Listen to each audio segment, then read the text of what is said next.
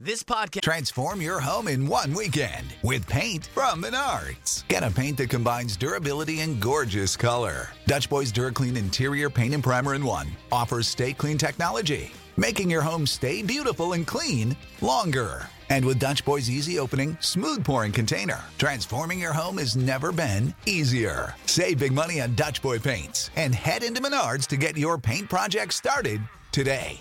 Save big money at Menards. Is a member of the Voices of Wrestling Podcasting Network. Visit voicesofwrestling.com to hear the rest of our great podcasts, as well as show reviews, columns, opinions, and updates across the world of wrestling. To the highway in a brand new day. Over the rainbow, gotta let it go. So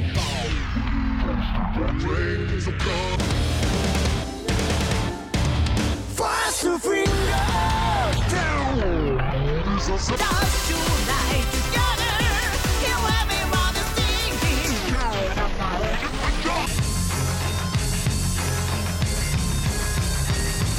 你看到我就怕，头皮发麻，我的手。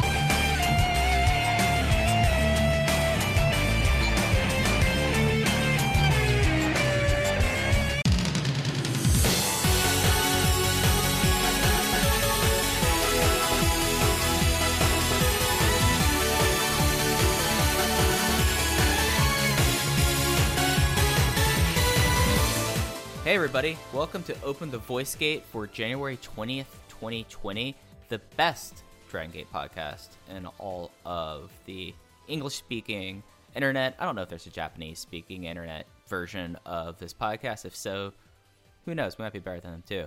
Anyways, I am one of your hosts, it's your old pal Iron Mike Spears. I'm joined with by always Case Lowe. Case, how's it going? Oh, Mike, I am happy to be here. It is a new year, a new decade. The first Open the Voice Gate recorded in 2020. And luckily for us, just like in 2019, Dragon Gate hit the ground running with their first month of shows. It's been a very exciting and a very busy month. And there's a lot we have to get into today. Yeah, I feel like that them having 6 aired shows in January is a record for them. I want to say it just doesn't seem like it's been like this, but then again, they've moved away from how they used to start their year off really cold since last year with the rookie tournament, and now with the Twin Gate tournament and the overall 3-part three-way war. But let's get some of the business out of the way before we get going. We are members of the Voices of Wrestling Podcast Network. You can subscribe to just our feed or the VOW feed on any podcast platform of your choice. We would love a rating, 5 stars or else. And if you want to donate to the show, you can go to Red Circle, and there's a nice little button where you can donate. You can either do a one-time donation or a recurring donation, and any donations are not needed, but they'd be appreciated. And you can follow us on Twitter. I'm at Fujiheya. That's FUJIIHEYA, like Don Fuji. Case is at _ in your case, or you can follow the podcast account. It is at Open Voice Gate, where Case and I, we've been trying to get more active with that over the last few weeks. So it used to just be show postings and cards, but we're trying to get a little bit more into it, kind of become the one stop on Twitter for your Dragon System news. So Case, this has been a incredible 2020 so far for Dragon Gate. Before we get into reviewing the first 3 shows, what's your thoughts on 2020 right now in Dragon Gate? Like, what's your feeling coming out of the first week of shows that they had? I am very uncertain of where things are going, but I'm very excited at the potential that this year has, because I noticed it from really the opening match on the January 11th KBS Hall show that ever since the units reset in December, and now we've got the 3 units, it's Generational Warfare, that the company feels different, because we've never seen some of these combinations of teams. We've never seen wrestlers teaming up with one another in the way they are now. Most of the guys on the roster have new gear. We obviously have a fresh heel with BB Hulk now.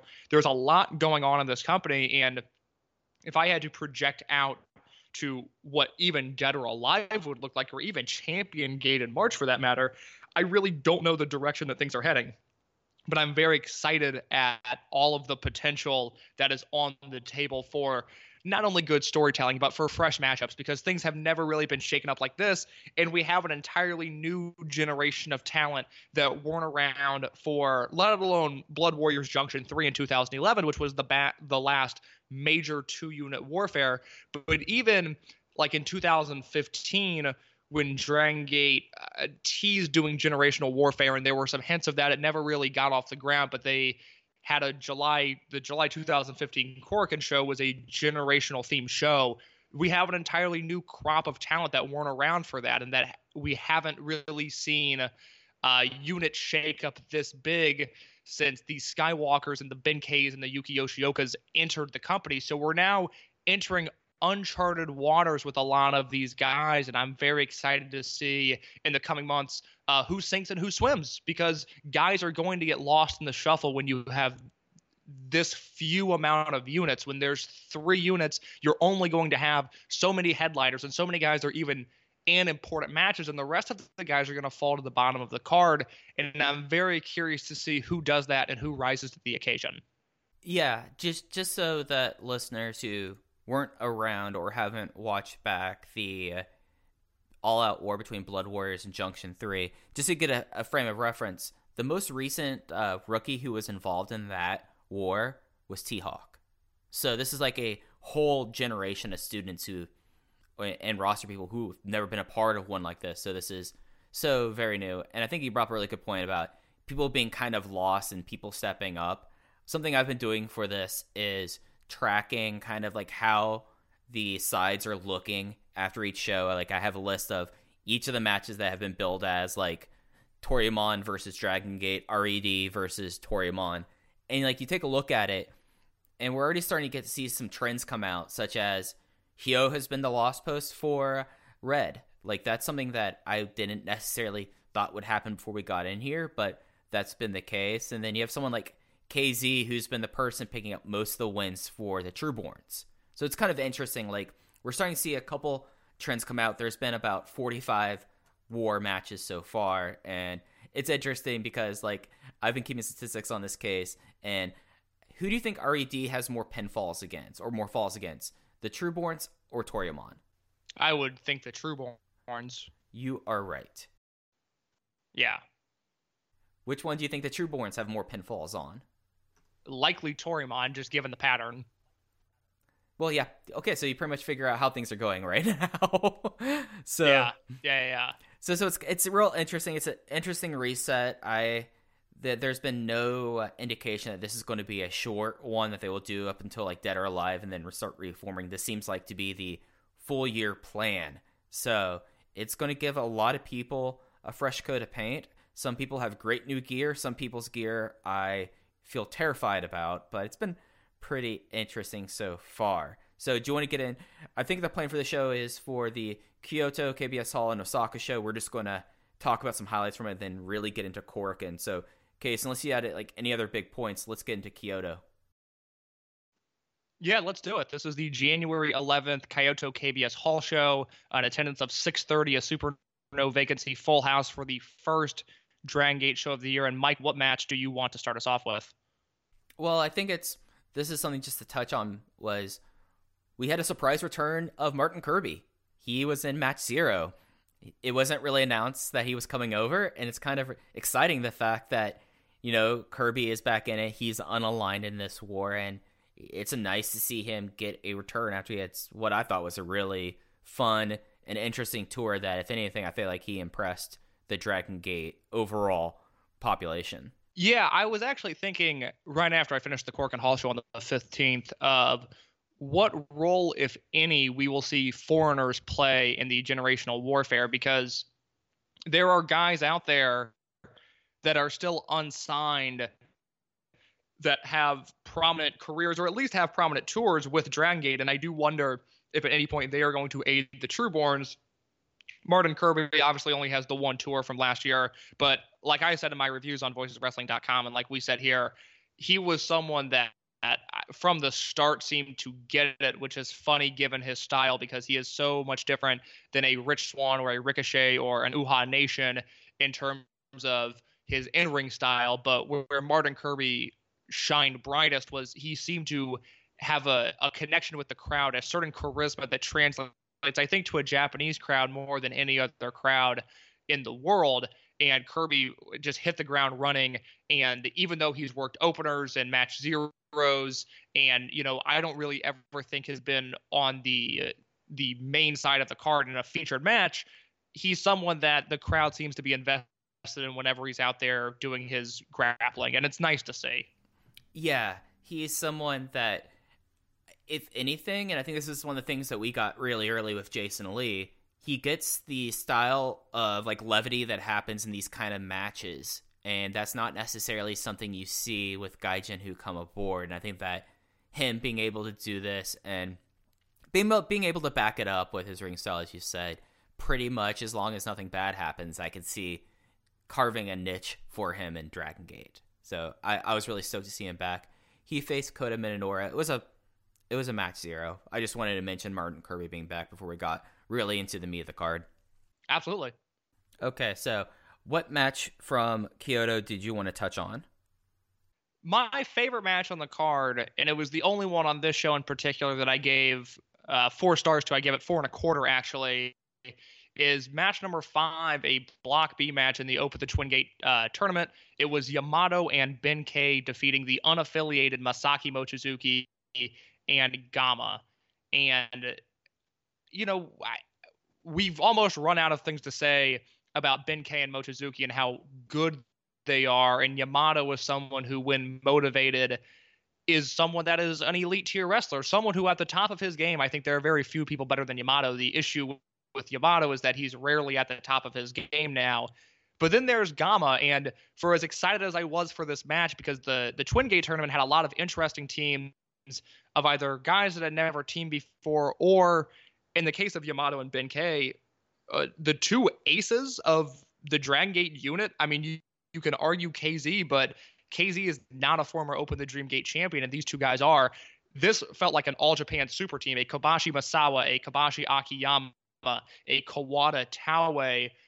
Obviously not in terms of legacy, but in terms of stature within the company, Yamato and Ben-K are as big as it gets, and I was fascinated by the idea of these 2 teaming against one another. Throw them on the opposite side of the ring as Mochizuki, it's guaranteed to be a good match. But something that you and I were losing our minds over on this first week of Dragon Gate content this year was how good Gama was in this match and the rest of his matches over the week. Do you want to talk a little bit about Gama and his early 2020 Worker of the Year candidacy? Yeah, that's something that is kind of a joke with me, but it's also the stark difference of what Gama is doing this year versus to where he was pretty much throughout the majority of over generations. So we're talking about like 3 or 4 years, basically after Osaka Zenoroku stopped teaming, he really just didn't do anything for 4 years. It feels like 4 years, but the cool thing about this is Mochizuki and Gama are sitting out the war. They basically said, we aren't Toryumon trained. This is something between y'all.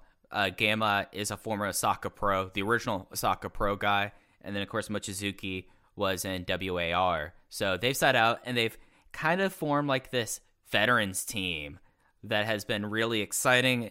It seems like maybe that Gama just has a spring in his step since he's actually doing something of consequence, maybe. And it's not just him it's not just like where I count how many bumps he's taking a night. He actually seems invested in it. And with this Trueborn super team, it just gave them to kind of just be these are 4 kind of like the larger guys on the roster. I mean, like Gama, for a guy of his age, he's a pretty thickly built guy and he's in good shape.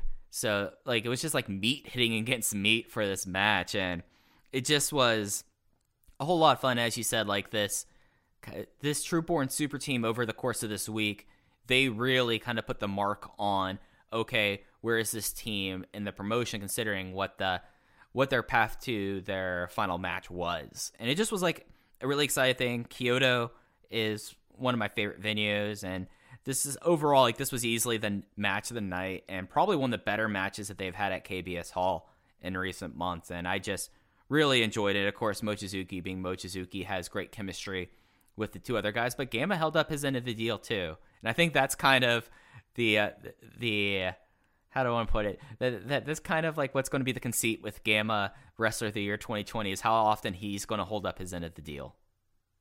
Yeah, if he and Mochizuki are teaming all throughout the year, I'm very curious to see what Gamma's output at the end of the year is going to look like, because the last time I remember enjoying a Gamma match this much, and I gave this match 4.25 stars. I mean, it will ultimately just be a spreadsheet match halfway down the bottom of the page at the end of the year, but for this match at the start of the year, I haven't seen a ton of great wrestling yet. I've seen some very high-end stuff, but the year is young. There's going to be more and more great matches as the year progresses with every company I watch, which granted I'm scaling back, but I still watch a lot, and by a lot I mean too much wrestling.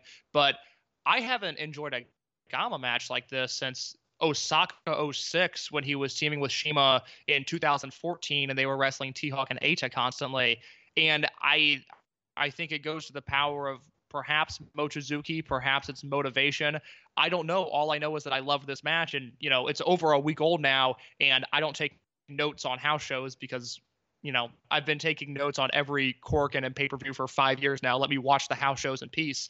So I can't give play-by-play, but I have mental imagery of the finishing stretch of this match still in my head because it was so hard-hitting and so quick, and all four guys were really, really on top of their game. And you mentioned that it's probably the best match that KBS Hall has had in forever, which is something that I agree with because Mike and I often talk about how dire some of these house shows are. And I think it's more a reflection of Kobe Sambo Hall. I actually think the KBS Hall shows typically have a hot crowd and have a lot of fun matches. It's typically a 2-hour watch. They're easy shows, but very rarely does anything peak as high as this. So to have a hot crowd in a beautiful building and a great match was very, very special. So this, to me, is the one recommendation I can give from the January 11th show. I enjoyed Jason Lee versus Genki Horiguchi and Keisuke Okuda and Punch Tominaga versus Masato Yoshino and Susumu Yokosuka, but those were more fun matches. Those set the table for what was to come later on in the week more than anything. But if you can find the show, because unfortunately it's no longer on the Dragon Gate Network, and we tried to record as soon as we could, but just for a variety of reasons, now is when we are recording. Yamato and Benkei versus Mochizuki and Gamma is the recommendation from 111. Yeah, the only other match that I would say and actually made my recommendation list is the Okuda Tominaga versus Yoshino Yokosuka match, just because it was a match that really felt like it had stakes to it. Of course, Susumu now is the All Japan Junior Heavyweight Champion. Yoshino openly says he has a target on his neck, and both these guys kind of went after it. And I just thought it was like a really solid and fun mid-card tag team match. I still had it like at 3.5 stars, but it's worth if you're going to cherry pick from those shows. Basically, this 2-match stretch is what I would watch. I would say everything else just seemed like it was kind of there in my mind, other than seeing the burgeoning Kai and Strong Machine J tag team in the main event. Holy shit. Doesn't the Kai Strong Machine J team kind of work, though? Like, I was watching that match, and the main event of the show was Kai and Strong Machine J, and they lost to BB Hulk and Kazuma Sakamoto, which makes sense. But I was watching this tag match and going, I think I want to see more of this team. I think I like Kai and Strong Machine J, which the idea of Kai just fully embracing his Dragon Gate Trueborn path of he joins the company 2 years ago and is hated and has somehow stuck around long enough to where now he's kind of charming. And I assume Kai is going to bow out and say, I'll team with Mochizuki on the undercard. I'll do something. No, Kai is defending Dragon Gate's honor and is doing it happily, and he's doing it with the greenest wrestler on the roster in Strong Machine J, and they main event this show. Nothing about this makes sense. If you would have told me a year ago that a Dragon Gate show is going to be main evented by Kai, Kazuma Sakamoto, Strong Machine J, and a heel BB Hulk, I would have told you were out of your mind in every single way possible. But no, this match happened, and although it wasn't a great match, I was entertained by the story that took place here, by the characters involved. But it's not worth watching. But this Kai and Strong Machine J team, it might not sound that appealing, but I promise they are not that bad of a team. The one word I would call them is charming. Like they're just like a charming bunch of guys who are just there, and I like that. But I think that's probably, we gave Kyoto enough time as is. Let's skip ahead to Osaka unless you had anything else you want to point out. No, let's go to Osaka. All right, Osaka was at Edion 2 on the 12th. Sadly, this show is also off the network. This was a Super No Vacancy full house. A jump up of 234 tickets sold between last year and this year. Not a whole lot actually really happened wrestling-wise over like the new year in Osaka. I think the only big show I could think of was the Gaora Wrestle 1 Wonder Carnival that was at Edion 1, and this was almost 2/3 of tickets sold there. Just overall, this might have been the loudest I've seen Edion 2 for any company pretty much for like the last 5 years. Like this card, top to bottom, was just a blast to watch, and it definitely had some matches on here that stepped out and were something special, but just the atmosphere of Edion Arena 2, just everything that happened here kind of came together and ended up having a really strong house show that I think when we look back on this year, this might actually end up being the house show of the year. I mean, just because I'm looking at my notebook right now, what I have written down, Case, I mean, I had two matches that were at 4 stars or greater.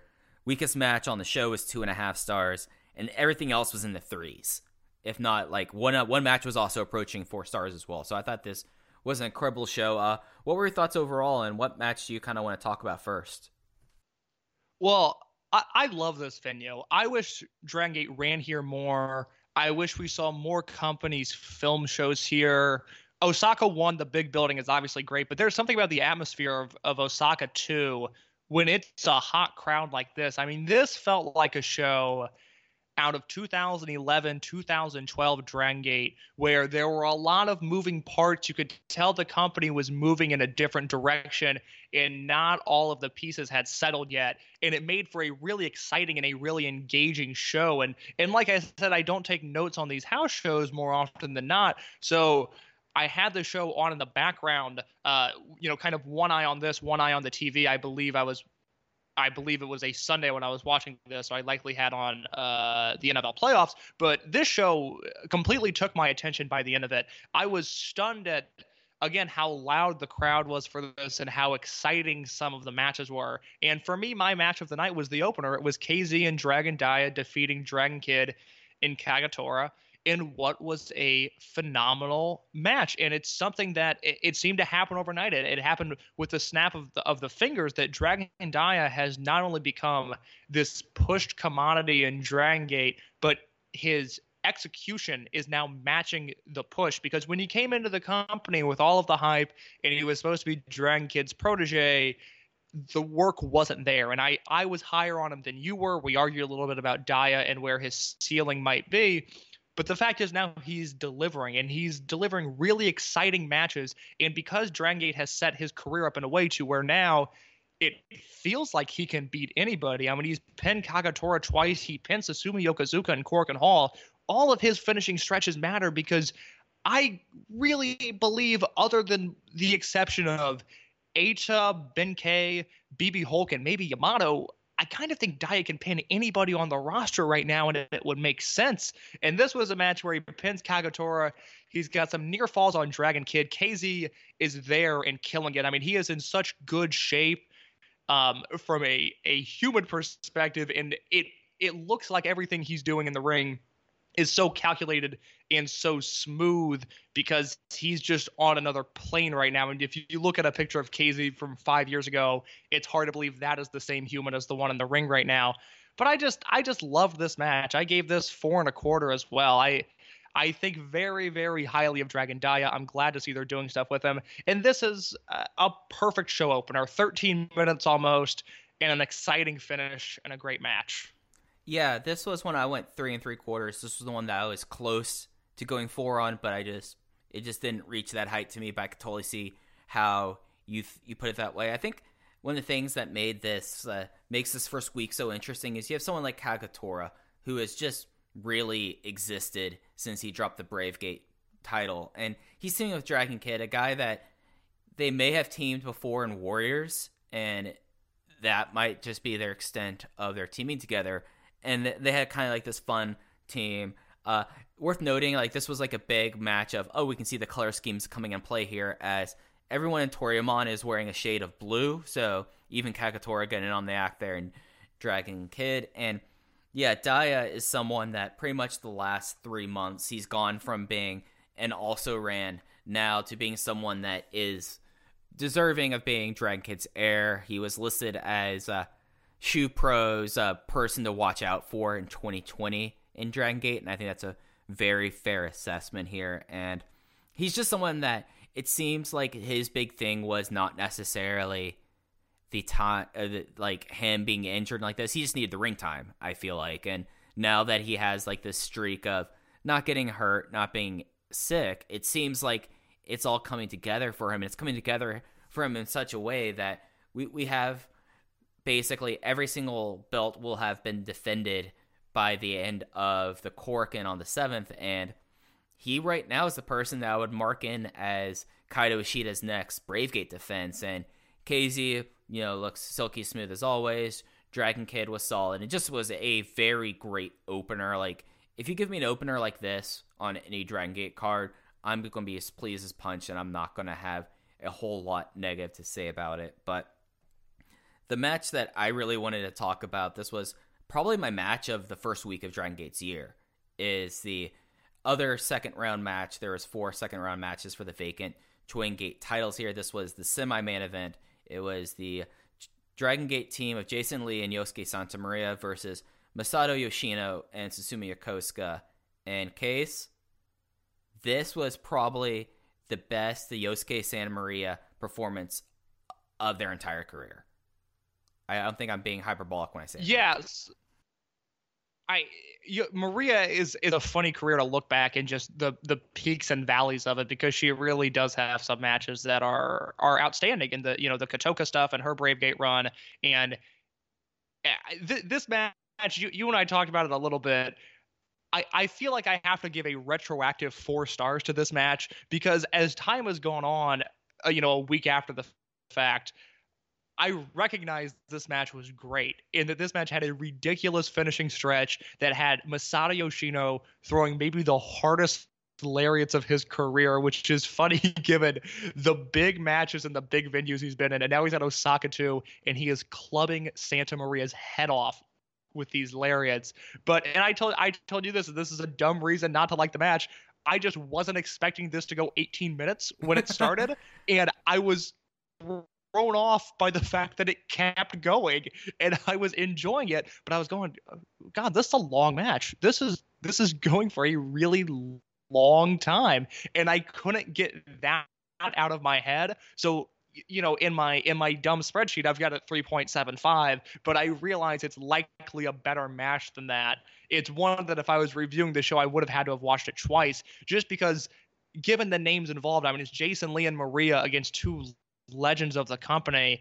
I'm thinking, well, this is going to go 10, 12 minutes, and I'm going to move on with my life, and Yoshino and Yokosuka are going to win easily. And then it becomes this struggle and this prolonged bout, and I really enjoyed it. I just wasn't expecting it, and it kind of threw me off. But the floor is yours. You seem to enjoy this match a ton. Like, this was a match that on this week I had 2 4.5 star matches, and for me, I've realized how like stingy I am with Dragon Gate ratings over the last few years. So me doing this is kind of out of the normal for me, but it just was, you had Ideon 2 rocking and rolling as loud as this has been in years. You have this Yoshino Susumu tag team, which for as great as Maria was and Jason Lee was solid as well, the stakes that are now presented with every Masato Yoshino match has now made it one of the more compelling things in wrestling, because everyone wants to be the person to get the finish on Yoshino's career. Everyone at the same time knows Susumu's the junior champion in All Japan. If I get a pinfall on Susumu, that might mean that I could be up for a title shot. So there's added stakes with it. You had, as you said, Yoshino throwing haymaker lariats, probably the most ridiculous and best sell of a lightning spiral in wrestling history from a Maria on the finish. And yeah, I feel like if it's a match that you now know it's 18 minutes and you watch it, you're going to be like, okay, I expect like the match phases. But if you're watching this unspoiled, I totally get how you were like kind of looking at your watch and like, this is the 15-minute call. Is this thing going 20? Like, what's going on here? Like, expecting it not to go so long. But it just was a lot about it. Like, it was a very brutal match. And it showed the best kind of Maria possible, which is underdog Maria. Like, dropping all of the Exotico things and just focusing on Maria as an underdog. And I think that's what made this match super special. Yeah, I completely agree. I recognize that I'm in the wrong on this match. I was just so stunned that it went as long as it did that it became a distraction almost. But to my knowledge, and I'm just throwing together some research really quickly, but it's hard to believe that Yoshino and Yokozuka have been in the company for as long as they have. I mean, they are Team Torimon. They are from, they're a term apart in terms of when they came into the company. And this is only, I believe, their 5th or 6th time in a 2-on-2 tag match teaming with one another, and they have the chemistry they do. It's just incredible. Yeah, it's remarkable given that both their careers are now close to 20 years old, and there's been so few tag team matches with them as a tag team, and I really enjoyed this team during this week, and I hope that this isn't it for this team. Like, I feel like that this is a good use for both guys, seeing that Susumu now has priorities in other companies and Yoshino's on his retirement tour.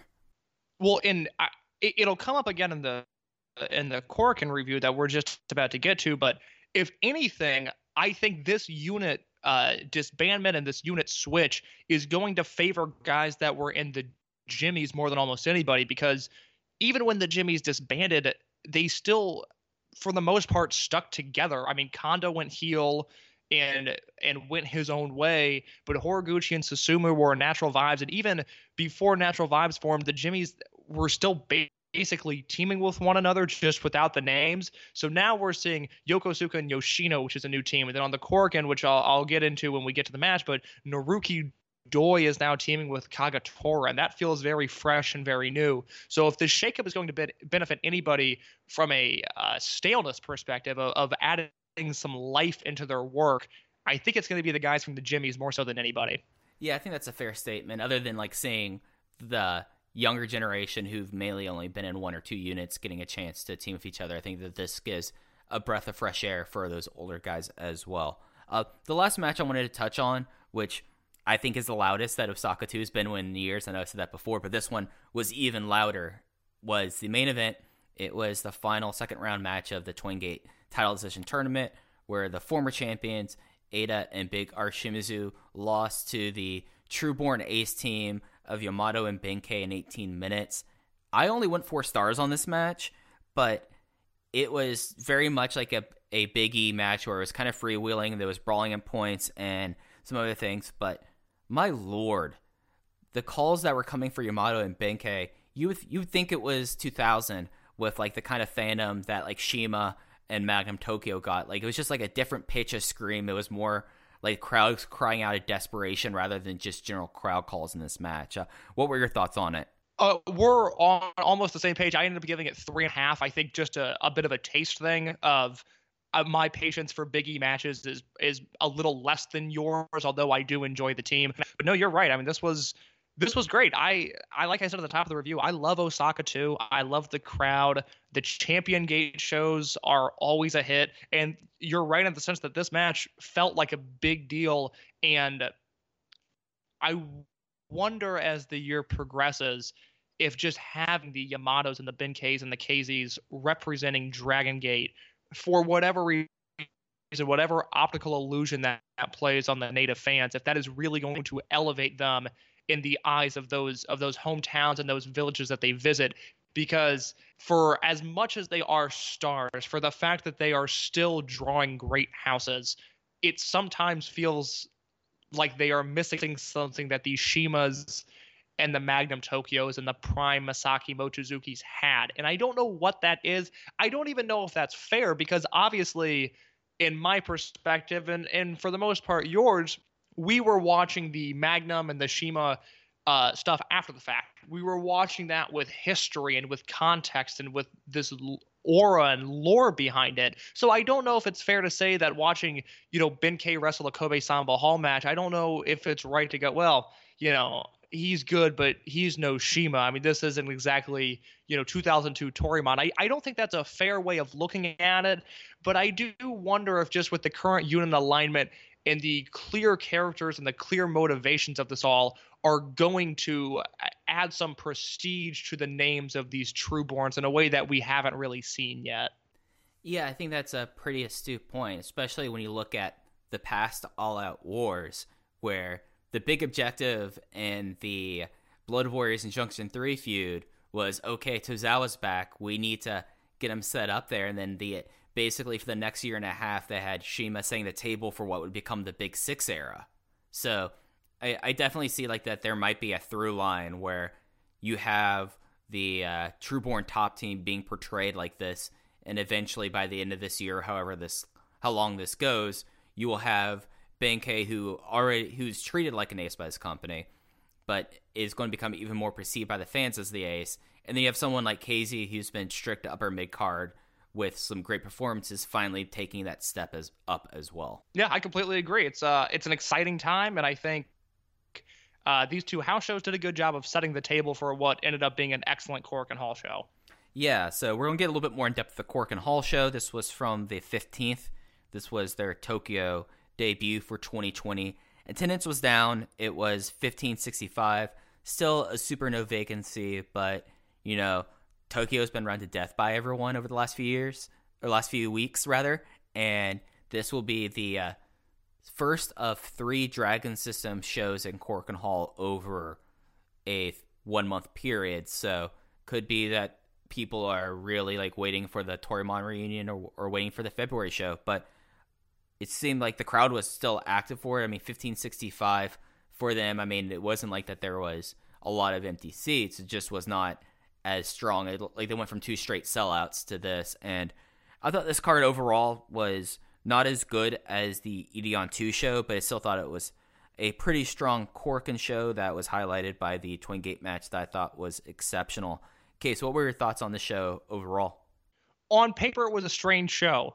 There are a lot of Korakuens where I go in and I know there are going to be matches that I'm looking forward to, some matches that I'm not as into, but I kind of have a feel for what's going to hit and what isn't going to, just on paper. And more often than not, that seems to deliver. But this show going in, obviously we didn't know the main event because we only had the semifinal matches announced, but I couldn't get a good feel on a lot of these matches and what exactly was going to take place. And as the show continued to trudge along, I ended up loving almost every match on this show. I really enjoyed this Korakuen Hall show. It's another one where people can either jump in now or they can get left behind. But if you're wondering, well, it's early in the year, I'm looking for more stuff to watch, what company? I mean, to me, you just have to watch. Oh, and this is the introduction into Dragon Gate 2020 because this is what the company is going to look like this year. You are going to see these names plus Ultimo Dragon, who was not on the show, but these are going to be the featured names,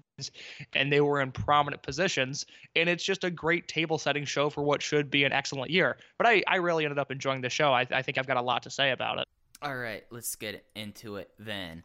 The opener was a unaligned 8-person tag. One side was a aligned side. It was the Torimon army of Don Fuji, Yasushi Kanda, Kenichiro Arai, and Konamama Ichikawa. Of course, that is the new name for Stalker, versus the unaligned team. It's only really unaligned because it's Maria, Punch Tominaga, Problem Dragon, Mondai Ryu, and Martin Kirby. Went just under 6 minutes with Maria putting away Kanda with the Nera Lucci. I thought this was fine. I thought this was like not an offensive opener. It just was kind of what a Korakuen opener usually is around these days. Yeah, the only note I have from this, and I mentioned it in my review over at voicesofwrestling.com, is there's a moment where Ichikawa lands a bridging German suplex. I forget on who, but he gets a deep 2 count out of it. And in the background, you can see Genki Horiguchi smiling from ear to ear. And it is such a fun moment in professional wrestling. It is just so enjoyable to watch. Just the joy of the idea of Ichikawa winning a match. It was something that warmed my heart when I saw it, quite honestly. Yeah, and that's a cool thing about the three-way war is that basically all three sides, whenever they have a match, everyone else is out there. So instead of maybe having 1 or 2 seconds, you have the entirety of Toryumon out there. You have the entirety of Dragon Gate out there cheering everyone on, and you get someone who's so great at being a second because they get the little things like Horiguchi out there. And I thought that was really something a whole lot of fun. Yeah, other than that, it was a nothing opener, but I really enjoyed that moment. And it's always nice to see Martin Kirby back in Korakuen Hall. Yep. So second match was the first of the 2 semifinals to decide the new Twin Gate champions.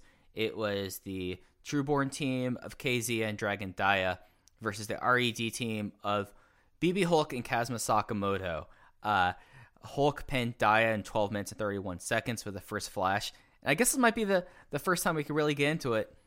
What's your opinion on this current run of heel Hulk coming out this first week? I am very into the idea of heel BB Hulk. It was something that I was not expecting when he turned. It was something I was all for, however, for a number of reasons, as we've talked about in the past on this show. I believe when we were previewing Kobe World, I told the story of the Dragon Door show, the debut Dragon Door show that was supposed to have Mystico on it.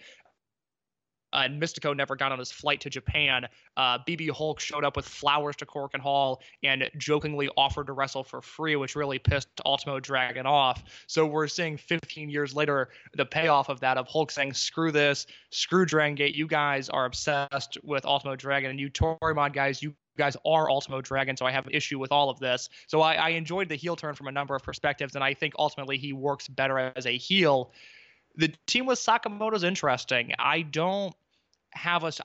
feel like they have a great match in them, and granted the main event was outstanding, so maybe they've already peaked, who knows, but I think this is one of those weird Twin Gate teams of high ceiling, low floor, and we saw both in one night, because this match, for as much as I enjoyed the prior work that these two teams had done in the tournament, this was a miss for me for whatever reason. I didn't think Hulk worked well with Dia. I didn't think KZ worked well with Sakamoto. I just thought it was a little bit of a mess, and it was unfortunate that this happened on a bigger stage and that this wasn't a house show match, that it was a Korakuen match.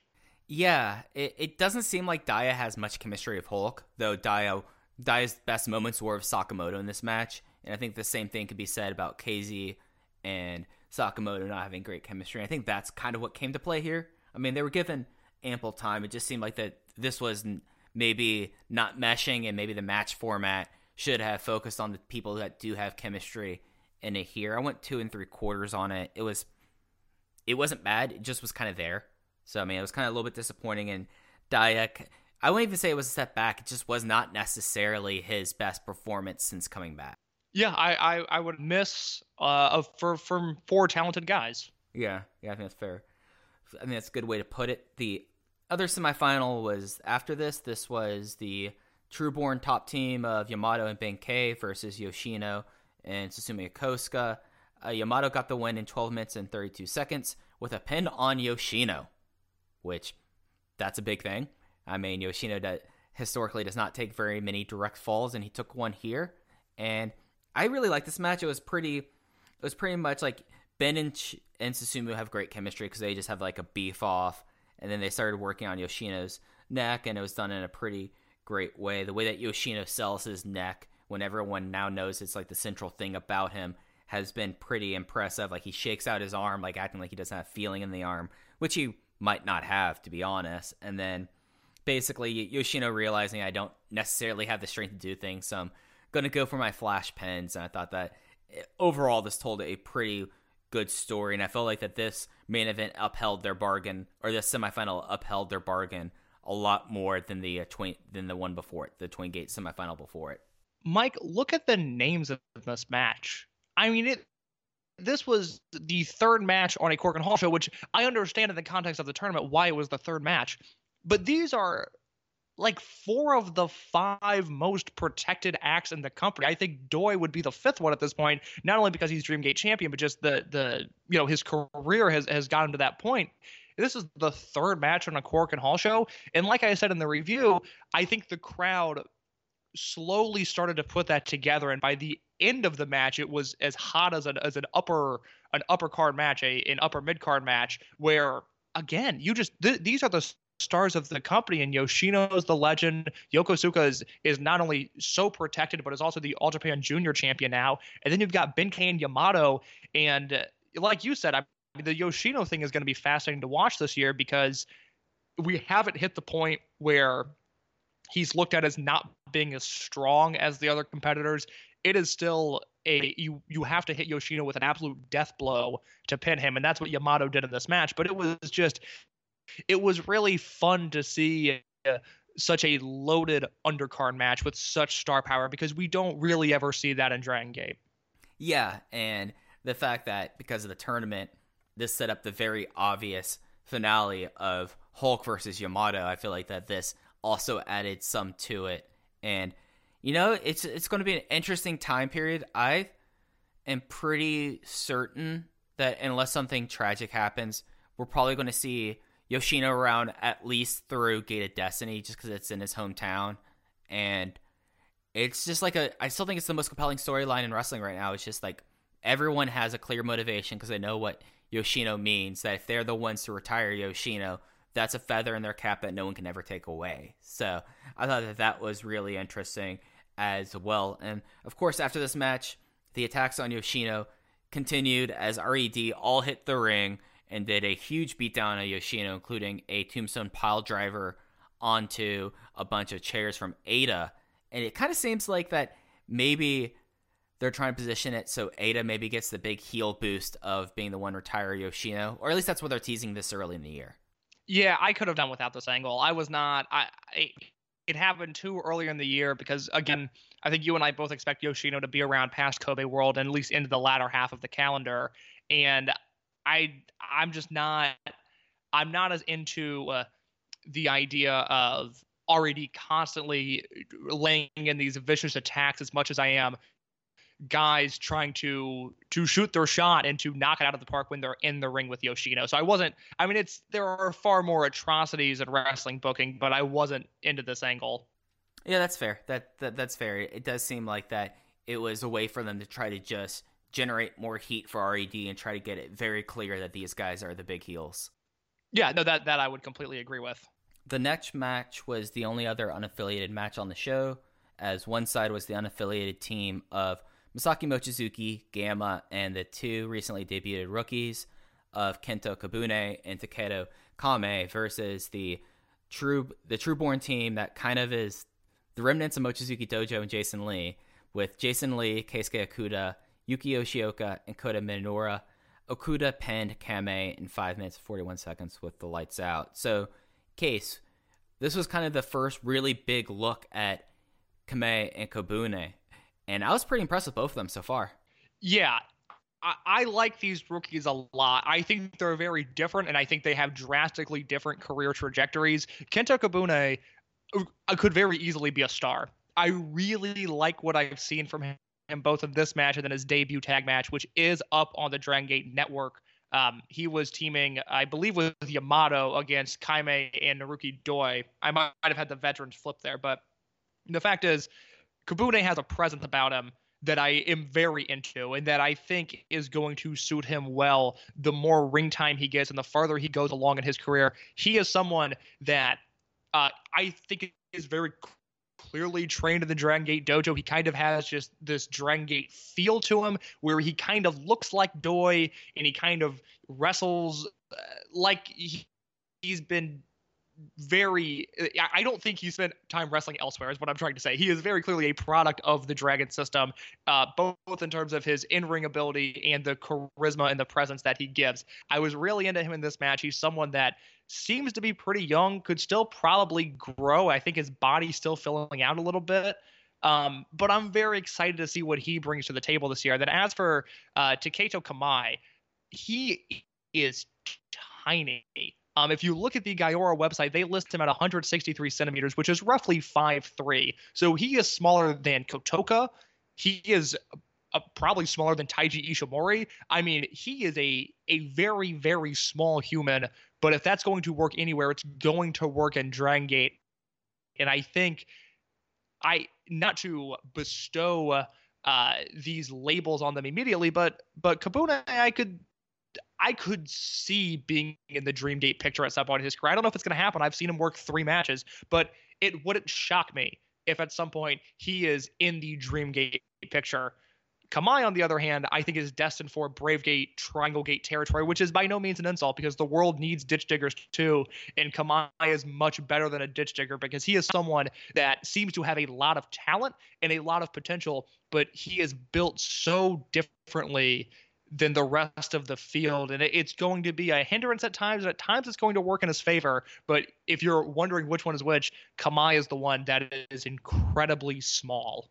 Yeah, and Kobune has a little bit more of a look that makes sense that you would throw the Doi tag on him. He's someone that's incredibly good shape. He wears just tights, and that's something that's also become a thing over the last few years. Dragon Gate has mostly done away with the black bicycle shorts now. Now they pretty much go straight to whatever their intro ring gear is. And Kobune, I think he's probably about UT size. So I think, like you said, 165 centimeters. I think that's kind of where I would knock him as well. I like Kamai. I think he's a very kind of interesting person. I think I'm drawn to people who might not necessarily be fit into the mold. It seems like both of them might be former judokas, which makes a lot of sense with like the history of judo practitioners in Dragon Gate, but they meshed really well. They were on the pre-Prime Zone, what they used to be called Dragon Gate Next, but now it's kind of just what they do before they tape the Prime Zone shows.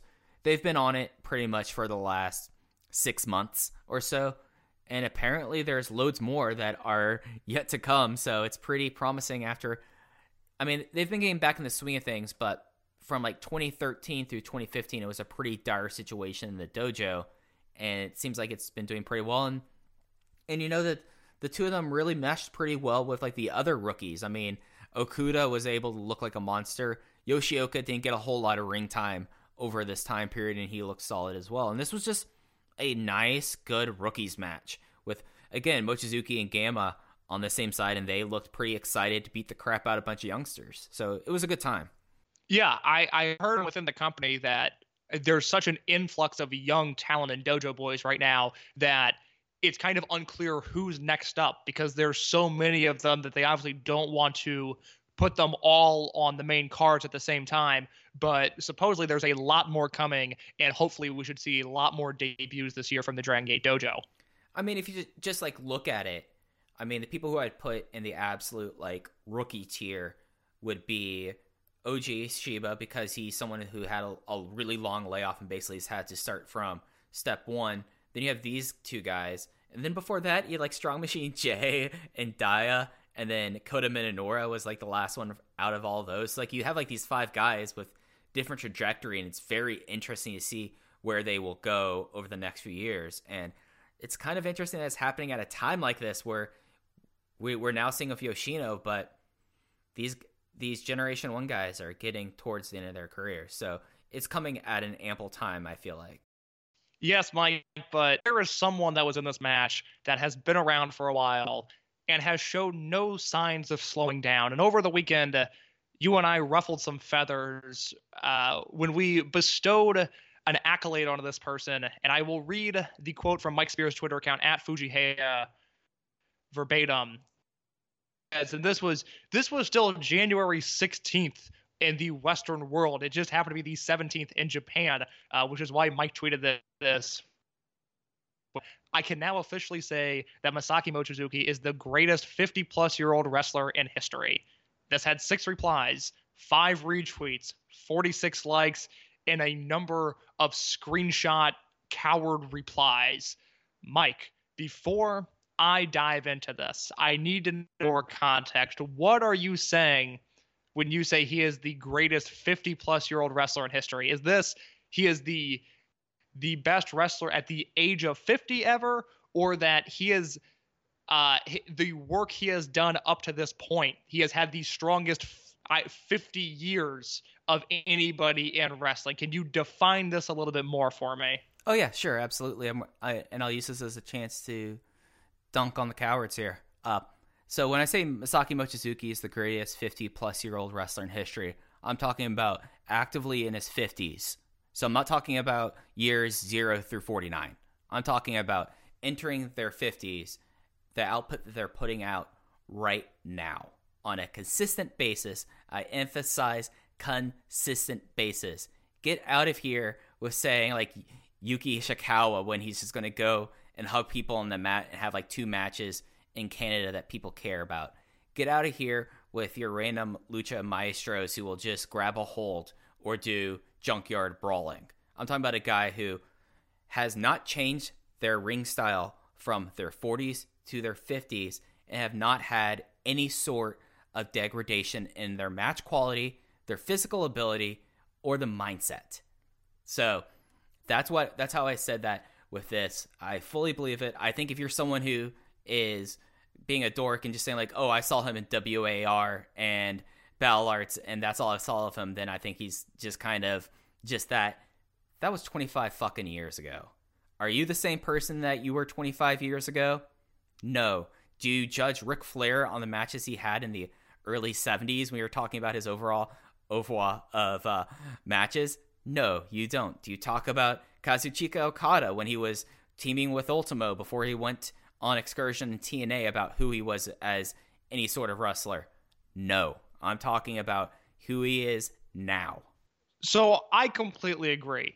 And we've said it to death that I think you and I both agree that at worst, Masaki Mochizuki is one of the 10 greatest professional wrestlers to ever live. And while it sounds like an absurd hot take to some, and even some that have a clue, there are some people who don't get that, which is fine. The point of this is I don't care if I come away from this argument winning, but there are people that dismissed this like it was the most egregious claim possible that, quite honestly, really got under my skin. And had I not had a Black Keys concert to go to that night, I would have been very annoyed for the entire evening because there is a dismissal about this idea that Dragon Gate has produced greatness, that I mean, it has followed the company since its inception, but has particularly bothered me since 2015, 2016, when the Pro Wrestling Only Forum began to do their Greatest Wrestler Ever project. And I saw the immediate dismissal of any Dragon Gate talent, whether it was warranted or not. It seemed like I was the only person active on that forum, with the exception of maybe Chad Campbell, who is a lovely human being. And my understanding is a loyal listener. Hey, Chad, how you doing? There was such a dismissal of anybody in the Dragon system that they had done anything worthwhile in professional wrestling.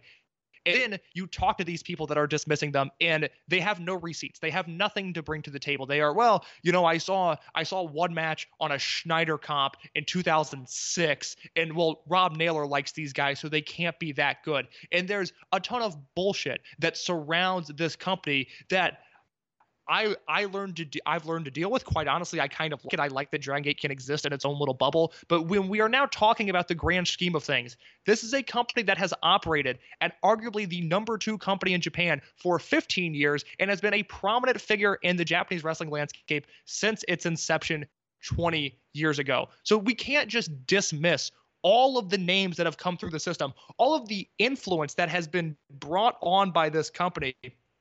It can no longer be ignored. And the idea that people want to eye roll or to simply brush off the fact that this company has been such a prominent figure in the Japanese wrestling landscape for so long is absurd to me. And it's upsetting because it's done by dorks who want to pimp Yuki Ishikawa matches. And here's the thing.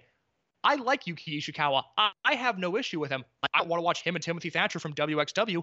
I have no interest in that. But if you want to show me a young Yuki Ishikawa, a 1996 Yuki Ishikawa, I'll watch it. I might not love it as much as you, but I at least understand that there's greatness there. And for a lot of these guys that I'm about to list, I understand that there's greatness there, even if it's not my cup of tea. And the issue is not that the Dragon Gate style is not universally loved. It is the immediate dismissal that they've done anything that has granted them some sort of legacy in this landscape. So Masaki Mochizuki turned 50 on January 17th. And I have to kind of balance the perspectives of what Mike was saying, but also looking at this from a historical perspective of Mochizuki's career greatness. this. And I've just got a few names here that I want to rattle off and get your takes on them. First name being Yuji Nagata, who turned 50 in April of 2018. And I love Yuji Nagata. I think he's the man. He's got some of my favorite matches of all time. But Nagata, since 2018, has not exactly done anything worthwhile of being mentioned in this category. And I also think Mochizuki's career output is twice as good as Nagata's career output. And I say that as someone that likes Nagata. Do you think I'm that far off in that opinion? Oh, not at all. I think that with how Bushiroad is towards their older wrestlers, he basically has been put on ice. I think that he had a really nice kind of thing where if his final G1, I thought that was pretty cool. I liked his GHC stuff when he was in his 40s. But if you're looking at Yuki Nagata at age 50 versus Masaki Mochizuki, there's no comparison because Masaki Mochizuki is going full blast every night and has wrestled more matches than basically anyone in Japan over the last 3 years, with the exception of some other Dragon Gate guys. I completely agree. Next name on the list is Yoshiaki Fujiwara. Yoshiaki Fujiwara is currently 70 years old. He turned 50 in April 1999. I was 2 months old when Fujiwara turned 50. And here's the thing. I love Yoshiaki Fujiwara. When I voted in the Greatest Wrestler Ever project in the Pro Wrestling Only forums, Fujiwara was my 29. Now, he might fall back to 40 with the way that not only certain wrestlers have progressed and moved up my list, but also just in the way that my taste has shifted since then. But I can't dismiss Fujiwara's greatness. He is undeniably great. But if we're looking at his output since 1999, Cage Match only has one recommendation, and that is the Tenryu Project Retirement Show, which was universally pimped as a fun show but not a great show, and it's a 3.25 star match according to Dave Meltzer. And if you want to expand outside of that and look on the Ditch archives, which the Ditch archives are what they sound like, it's an archive of Japanese wrestling. Since 1999, there are 8 Fujiwara recommendations, and most of those are Tenryu Project matches, or they are legend 8-mans that are put up there simply for historical perspectives to see these guys who were once great now looking like old, frail human beings. I love Fujiwara. I think his run in 1987 is as good as it gets. It's a lot of what I look for in professional wrestlers. I think his stuff with Super Tiger in 1984 is brilliant. I think it's so far ahead of his time. But if we're talking about Yoshiaki Fujiwara when he turned 50, if you think that is comparable to the output of Masaki Mochizuki, I'm sorry, but you are factually incorrect on this one. I do not enjoy watching Fujiwara wrestle in a contemporary setting. It makes me sad. He's an old man. He's 70 years old. He can barely do anything now, and he's been barely able to do anything for the past 20 years. And if you're pimping him out of irony, if you really think in this current state that Yoshiaki Fujiwara is a better wrestler than Kazuchika Okada or Masaki Mochizuki, then fucking have fun with your memes. I don't care, but I have no interest in having any legitimate discourse with you because I think that's so patently absurd.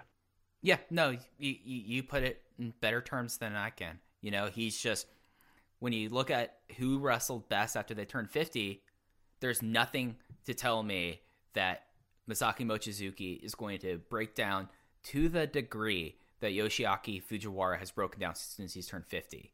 And if you want to talk about output before, okay, that's an interesting conversation, and that's one I'll entertain. But I just hand wave anyone who's trying to say that Yoshiaki Fujiwara has done anything other than like, oh, look at these veterans, or oh, this Tenryu retirement show is a whole lot of fun, and he was in a fun match there. You know, like it's just it's yes. And Fujiwara's career output was largely built off of a few great matches along the way. I think more so than consistency. I don't look at Fujiwara as someone that month in, month out brought it on a consistent basis. He just happens to peak absurdly high in a few different areas. Yeah, no, I think that's an entirely fair statement. Yeah, so I've got a few more here. Just indulge me for a second because I got going with this and now I'm locked in on just the names I compiled. One of the ones that I don't have as strong of a case for or against is Negro Casas, which Bo's Johnny on Twitter, who... Oh, I got one. Okay, well, so Bo's Johnny is a great dude, followed him for a long time. He says, you know, Negro Casas is really the better example than Yuki Ishikawa, which I agree with on a number of levels. Mm-hmm. Casas is someone who I just don't enjoy that style, but I also understand that there is a larger bubble of people, more so than just anime avatars, that still look at him as a great wrestler. Now, even at his peak, I'm not a huge fan of it, but that's a style thing. But I can at least recognize that argument. Now, I don't see it, but I recognize it, and I don't have a ton to say for Casas. But Mike, it sounds like you do. So actually, when you're going to list names to me, Casas is the one person that would probably be my number 2, to be honest. I think that Negro Casas has done tremendous stuff into his 50s, and I believe he's 60 now, and I think he had a very strong decade. But I think the thing that when people bring up Negro Casas, they're disregarding the fact of the CMLL house style and the matches that Casas, as someone with his tenure and prestige, decides to do, because Ultimo Guerrero, whoever in CMLL who's running it these days, I think it's Paco Alonso's nephew, whoever is in charge there is basically okay with him taking off with the exception of 10 matches a year. Like, he's had some great Apuestas. He's been great. I think out of the over 50 category, the conversation is either going to be Mochizuki and Casas in 15 years. That's going to be the conversation I think we're having. But the thing is that if you watch some of the Arena Mexico shows that Negro Casas has been on, and especially lately, but if you looked at how they set up their year, he has 4 or 5 matches of note a year. Whereas Masaki Mochizuki, in this 8-man throwaway match on Cork and Hall, had a 3.5-star match with 2 literal rookies. He's going out all night. He does it across Japan, because something we didn't mention earlier, he is now the GHC Tag Team Champion. So he's doing this at age 50 and not taking off a night, still having a strenuous schedule. Whereas Negro Casas, if you're going to talk about anyone of that style, he is the best example you give me, because he can go outside the style. He had a very fun Apuestas match with Sam Adonis, and I think it was actually on New Year's Day 2019. So I think that Negro Casas is a tremendous wrestler. I think he's a tremendous older wrestler as well. But you can't stack up what we've seen from Masaki Mochizuki and how you're going to be able to project Masaki Mochizuki out because of his consistency and him not taking nights off versus Negro Casas, the lucha style, how CMLL is presented. And maybe it's something that Negro Casas can go, and if he did more indie shows that may tape, I would be wrong about this. But I also have seen the amount of injuries that Negro Casas has had in recent years, which necessitates him not going full bore like this. Masaki Mochizuki has no sense of like big injury history. He is someone who at age 50, I hate using the baseball phrase, best shape of his career, but I don't see a noticeable difference between him right now and M2K Masaki Mochizuki 20 years ago. Do you see a big physical difference? He might actually be in better shape then, or now, than he is then. It's frightening. I think he is, because if you look at like 2000, 2001 Mochizuki, there's still like almost like baby fat to him. Like, he's a little bit bigger, and there is no fat on that man's body currently. Right, yeah. And Casas is probably the person that, if I was going to make my top 3 over 50 list, I think that he is your argument here. I think he has a much more legitimate argument than Fujiwara, than Ishikawa. I think that he probably, if you want to come with me with an argument about Negro Casas, I can see your argument. I can tell you doing an argument of mostly good faith, whereas a lot of these ones, you're just kidding yourself. Yeah, a few more names on the list. Dick Togo turned 50 last year. Dick Togo is somebody I love, one of my personal favorites of all time. Dick Togo is also somebody that is pimped constantly by people that don't like Dragon Gate or say they don't like Dragon Gate, which quite frankly confuses the shit out of me. I don't understand how Segunda Keita can have a complete and accurate Dick Togo list, and then they can completely blow off the Dragon Gate house style. It's very strange to me. Dick Togo was a great wrestler up until about 2011. Now he's fine. I don't remember the last great Dick Togo match I saw. He's someone that I don't think is relevant in the stratosphere of even 50-plus talent we're talking about, because I think the best work of his career was done in prior decades. Jushin Thunder Liger is 55. We just saw him retire at the beginning of this month. If you take the last 5 years of Liger's career, I think Mochizuki's output over the last 5 years, and I think even 5 years into the future, is going to destroy Liger's output. And I'm someone that was a big fan of post-prime Liger. I like the work he did in Noah a lot. I loved the match he had with Eita in 2016. But let's be real, Mochizuki's working match of the year contender pace on a quarterly basis. It seems like every single year Mochizuki is in my top 10 in some way, shape, or form. For his career, I have 15 years of Masaki Mochizuki's career where he has at least one 4.5-star match, at least one, and oftentimes he's peaking higher than that. Quite honestly, if I had to submit my greatest wrestler ever list again, and I had this in 2016 and I would have it again, I would double down on it. I think historically, Masaki Mochizuki is a better wrestler than Jushin Thunder Liger was. Now, Liger obviously has the influence in the character, and there is a certain iconic status that Liger has that Mochizuki, for a number of reasons, will not. But if we're talking simply in-ring output, Mochizuki has the better case. And I firmly believe that. I firmly believe he is a better wrestler than Jushin Thunder Liger. And I firmly believe, especially as we get up in age, but historically as well, that he is a better wrestler than Minoru Suzuki, which was another name that I saw pimped out there.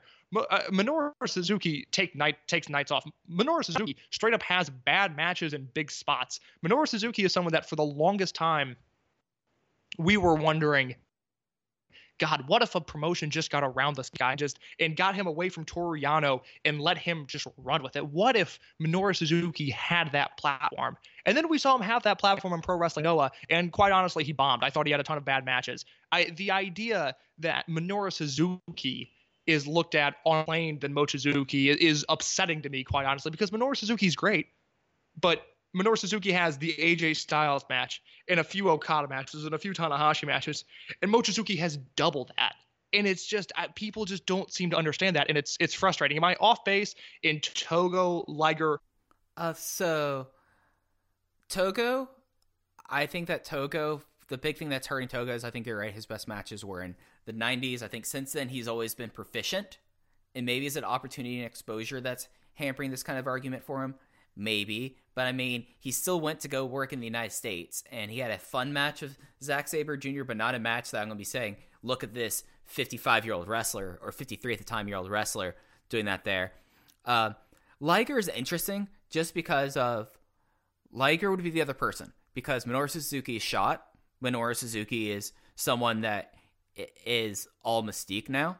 I'll say that. I think he's someone that had a legendary career and is as influential in his style of wrestling as Jushin Thunder Liger is, particularly in his style of wrestling. But Minoru Suzuki, as you said, he is someone that has a lot more bad matches than truly great matches nowadays, and I think that's also them kind of hiding the shape of Minoru Suzuki in 2020. Liger, though, is interesting, because Liger will have wrestled 5 years since he's just retired, and he's had a strong output. Like, his New Japan stuff over the last 5 years, he's not been featured, and maybe it's a little bit the Yuki Nagata syndrome of how they focus things, and do we hold it against the wrestler if they're at a certain age so the company takes them out of the spotlight and has them mostly in the inconsequential stuff? No, but at the same time, it's a statement that a company like Dragon Gate gave Masaki Mochizuki a title run at 48, gave him a title match and what was my match of the year last year in Dragon Gate at 49. That he was someone that, and just to say, like, I guess Liger kind of is someone that has had like the fun matches and has had very good matches, but he has not had the exceptional matches over the last 5 years. Maybe that's where I would say, whereas I have a full expectation that we could forecast out that Masaki Mochizuki will be having this style of matches at 55. But, I mean, when you talk to wrestlers, and I've talked to a couple wrestlers about Masaki Mochizuki, and maybe it's, and this might go back to like just journal exposure and the journal thought process of people versus the Dragon system. If you're going to dismiss out of hand Dragon Gate, given what wrestlers have said about working that system, what wrestlers have said specifically about Masaki Mochizuki, then you just are working on your preconceived bias and your opinion is set, so why do I bother talking to you? And I think that's what it is that people have their biases in their own echo chambers, and it's just, why bother? Because they're not going to engage this conversation. Yeah, I completely agree. I was going to say, because they're not going to engage the I've got one more name on the... Oh, go ahead, Mike. I was going to say, just because they don't engage this conversation in any bit of good faith. So why even bother having a constructive conversation about it? Because they're obviously so set in their ways that they're not even allowed for the idea of, oh, this one guy who's in a promotion that I already have a preconceived notion with might be better than my guy who goes and does junkyard brawls. Yes. So I've got one more name on the list. Final name on the list is Junichiro Tenryu. And Tenryu is someone that was in such rough shape at the end of his career that I think we forget that he actually has a few years of 50-plus work that is very, very good. Tenryu will be 70 in February, so he turned 50 in 2000. And realistically, he's really, really good up until 2006. He's got a great 2000, a great 2001. He's got some really high-profile matches in 2002. In 2004, he has a great G1 climax. And then in 2005 and 2006, he starts working with Dragon Gate and is having great matches. And I think those are, weirdly enough, the last great matches of Tenryu's career. Tenryu is also the only person I've named that I truly think is a better all-time wrestler than Masaki Mochizuki. Tenryu is a guy who is 3 to 5. Mochizuki is a guy that is probably 5 to 7, 5 to 9 on my all-time list. But Tenryu is the name that it sounds like an easy dismissal because he was so bad towards the end of his career, but you forget that he actually has a few years where he's a really solid 50-plus wrestler. Yeah, I think that's fair, but I also think that does those years pre-physical breakdown and utter physical breakdown, where eventually after Dragon Gate, he started doing hustle shows because he knew that he could do those shows and make money and not be hurt. Do you disregard those very bad end of his 50s for those admittedly very strong 50 to 53 years? I think that's going to be your big thing here, because Tenryu definitely is probably a top 10 wrestler of all time. I completely agree with that argument, and I think that's something that's valid.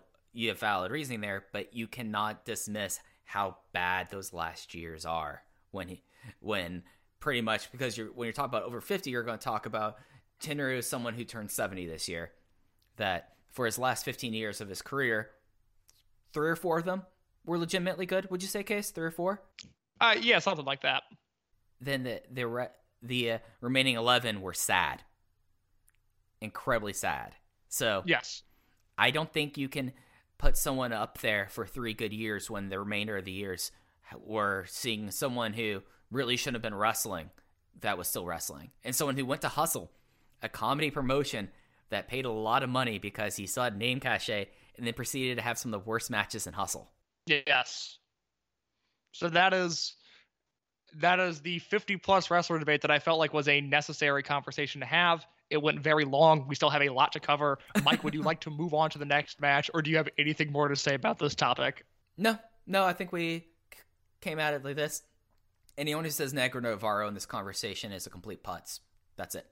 Yeah, no, fuck off with it. Negro Casas is the only luchador, unless I'm forgetting someone that isn't some fucking bullshit grappling artist that I have no interest in watching. Negro Casas is the only one that I can seriously consider. And again, he's someone that I just don't judge style. But all I'm asking is that you can say the same thing about Mochizuki, which I think people with a clue can do, but they're, people hiding behind anime avatars can't. I'm sorry. Sorry, I sound like fucking Ricky Gervais right now.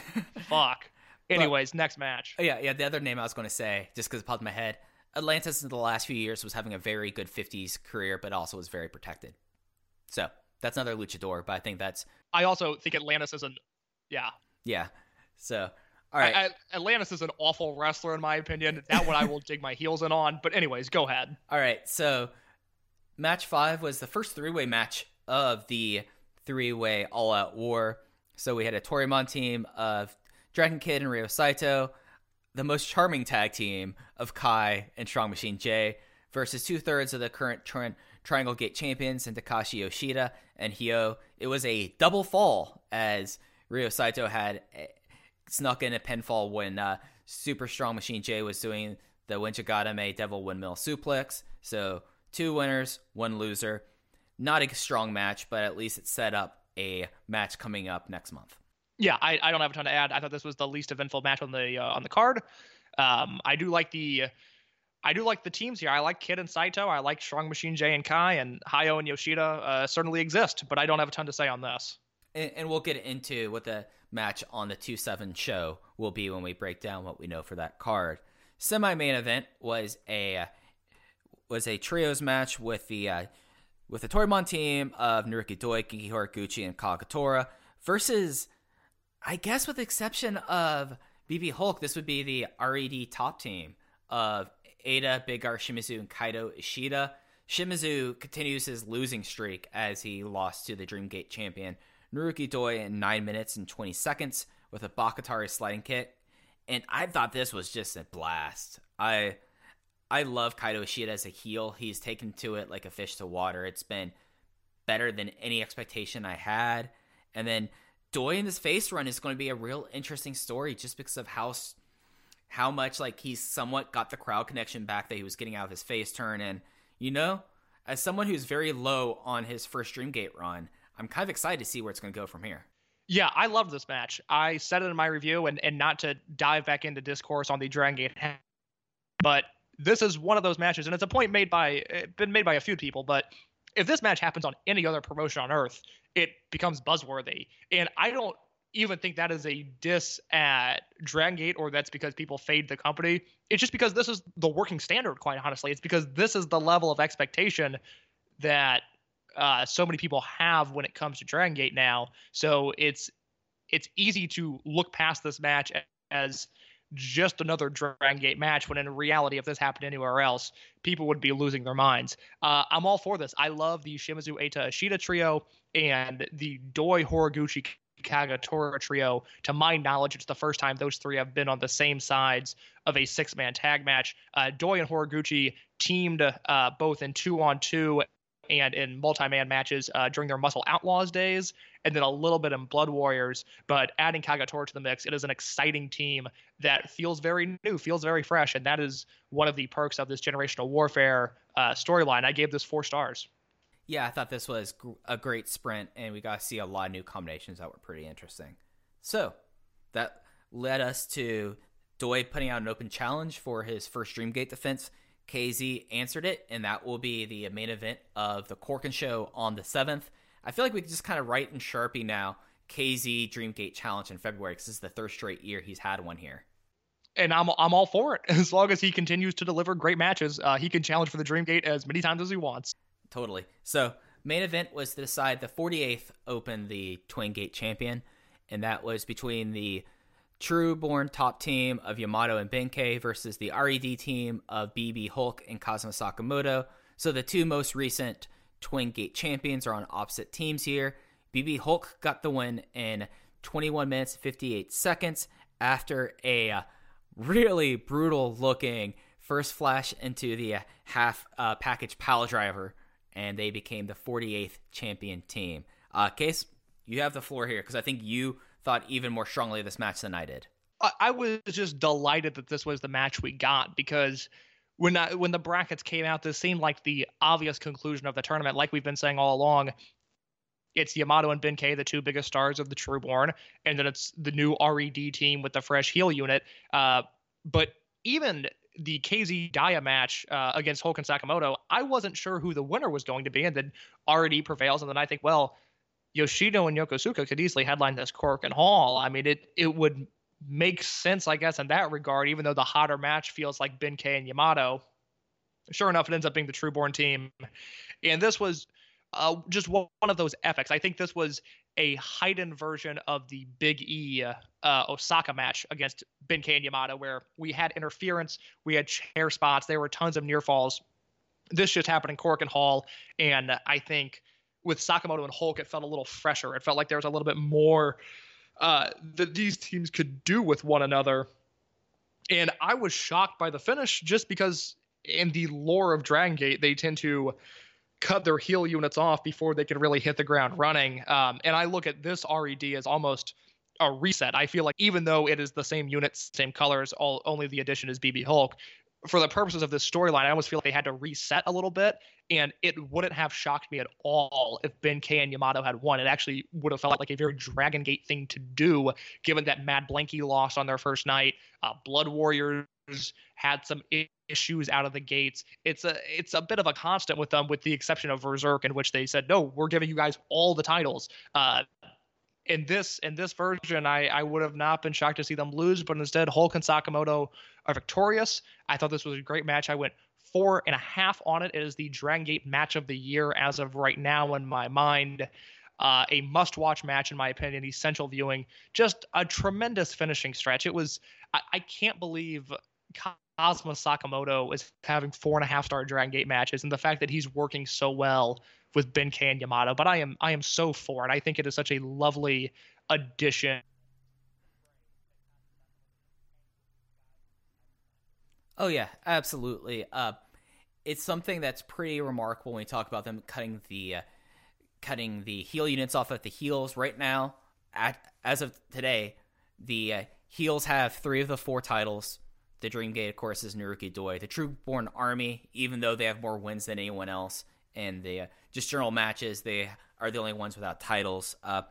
This was something that I think played into the war very well, because you had these moments that, like, the brawls on the outside wasn't just like heels beating down on the babyface team. It was both sides going in and at it. There was a referee bump that worked perfectly into the flow of the match, where they were able to say, oh no, Yagi ran in for, because he wasn't the referee of this match, it was Mr. Nakagawa. And after a double Ragnarok, they weren't able to get a pin on it, when the Ragnarok is one of the most protective moves in Dragon Gate, because Yagi had to run in and do it, so it was the late count, and that worked really, really well. And it set I think it's really set the tone for like this RED version 3, almost, I would say. And it's something that it gives them all a bit of stakes. It lets you know that Hulk's title, or Hulk's turn, is very effective. It's going to be something now that the Trueborn Army is going to be digging themselves out of this hole. And I think that was a very smart way of doing it. And, you know, after having Berserk fade away, and then having the disaster of Antios, and then what RED was after Pac left, it was nice to now know that this heel team is a true heel team. And currently, I would argue they are the top side in the war so far. Yeah, I would completely agree. And I think that's probably the best way to finish talking about Korakuen. It will remain up on the network until the 22nd, so you still have time to catch all of this. And we have 3 more shows for Dragon Gate this month that will be on the network.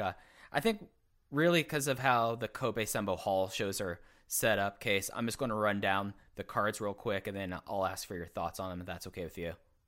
Yeah, please do it. All right, so this is a doubleheader. This is their first shows in their hometown for 2020. The first show is on the 25th. It is live on the network.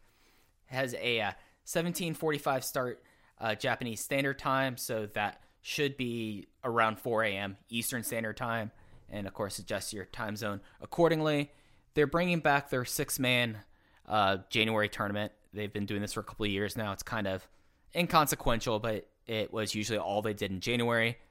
The first show starts off with a Dragon Gate versus Toryumon tag team match, where we get that Lee and Santa Maria tag team back together, as they will be facing Ryo Saito and Yasushi Kanda. An unaffiliated match with Keisuke Okuda and Punch Tominaga versus Masaki Mochizuki and Martin Kirby.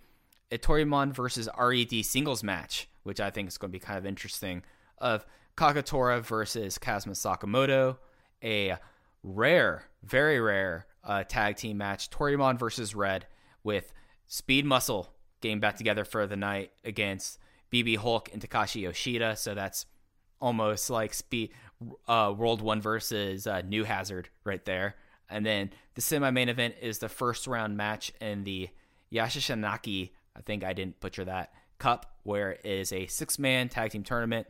Toryumon versus Dragon Gate, where we have the old Do Fixer team of Dragon Kid, Susumu Yokosuka, and Genki Horiguchi versus kind of like the big rookie team, if you even want to call it that, of Ben-K, Strong Machine J, and Dragon Dia. The other first round match is the main event. It is what seems to be the RED top trio of Eita, Big R Shimizu, and Kaito Ishida versus people from different eras of Tri Vanguard, where you have Yamato and Kai with KZ. The winners of those two matches will go on to the 26th, where the winner of the former Do Fixer and Rookies match will go against the RED team of Hulk, Yoshida, and Kazuma Sakamoto, and then the former Tri Vanguard members versus the RED top team will be going up against Speed Muscle and Ryo Saito. So kind of I don't want to say dire Kobe Sambo Hall shows, but this is definitely a step back from the first week of shows. Yeah, this looks like one of those house shows that even I will be cherry picking through, because I am not a completist. I'm very proud of the fact that I'm not a completist. I don't feel the need to watch shows that don't look appealing. And this is a show that does not look appealing, with the exception of match 6, the DK Susumu Horiguchi versus Benkei Strong Machine J and Dragon Dia match. That one I will be watching. That looks excellent. Everything else, man, it's going to depend on time and motivation. This does not look like a fun set of shows. I'm going to call a spade here. You're going to wait until I, the complete psychopath I am, watch these shows and tell you which matches are worth watching, aren't you? Hey, that sounds like a good plan to me. I remember telling you I was going to take a step back from these Kobe house shows, but, I know myself better than that, knowing that I will watch these shows. So that's it for Dragon Gate. I mean, I like doing lists. I like being a completionist, but I put myself through terrible things. But that's it for Dragon Gate Propers, January 2020. We do have one last show that will be happening in January. It will be at Corkin Hall, and it is the Toryumon Reunion Show. This show will have English commentary. It will be Jay Church along with Larry Dallas. They will be there for the next week. And we only have one match announced so far. It's Ryo Saito versus Genki Horiguchi. But we do kind of have a roster for the show. Basically, it's going to be the roster members that are around under their previous gimmicks. So Naruki Doi will pick up the baseball bat and be second Doi. Don Fuji will be a kleptomaniac. Trying to think of other really noticeable changes. Oh, Yoshino will be an Italian sexy Tarzan. But Case, I did some research last night, and I didn't want this to go to waste. Do you want to hear who the outsiders are for this match? I know you already have the list, but do you want me to run down this list of... No, give them to me. I'd love to hear them. All right, this shouldn't be a surprise. The first one is Toru Owashi, currently in DDT. Probably the most consistent member on this list so far. Then we get Henry III Sugawara. Of course, that's Takuya Sugawara, and he's in 0-1. Koichiro Arai. So it looks like we're going to get some part of the fake Arai brothers back. Probably better known to most listeners as Taro Nohashi. He does the same gimmick that, I'm blanking on his name, Jinsei Sensaki does in Impro, but kind of like a mini version of it. He's worked Chikara. Other person I'm actually really excited to see is Masahiro Takanashi.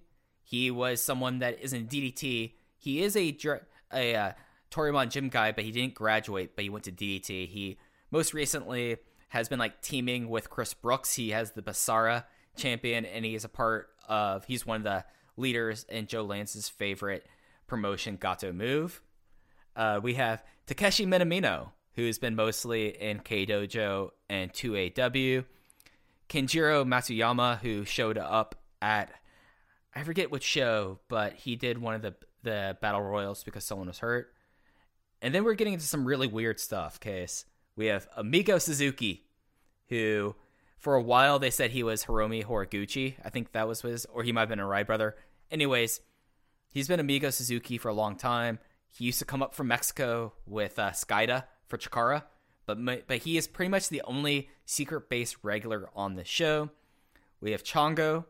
We have Tsubo Genjin, who are two guys who are mostly inactive. One of them, Genjin, does work GPS, which is a Hiroshima-based promotion group.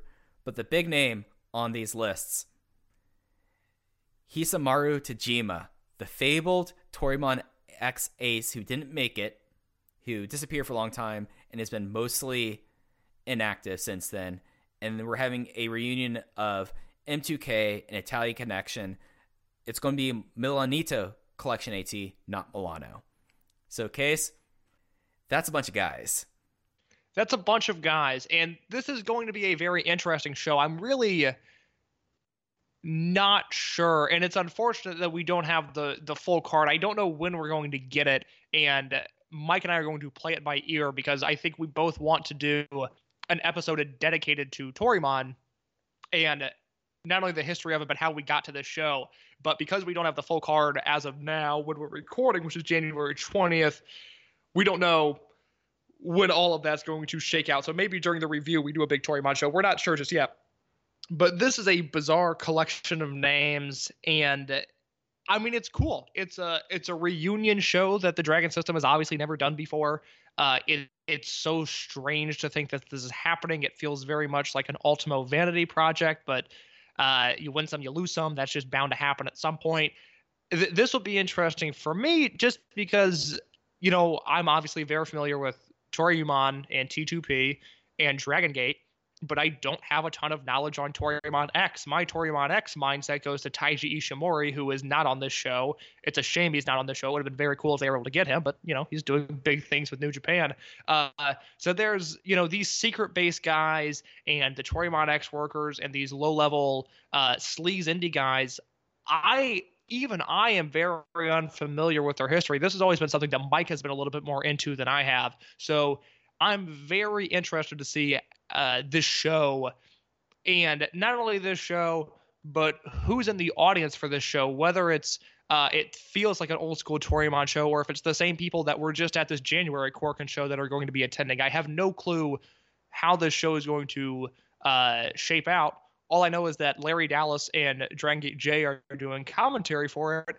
Jay has obviously spent his entire life preparing for this moment, and Larry Dallas knows nothing about Toryumon. And I don't say that to roast Larry Dallas.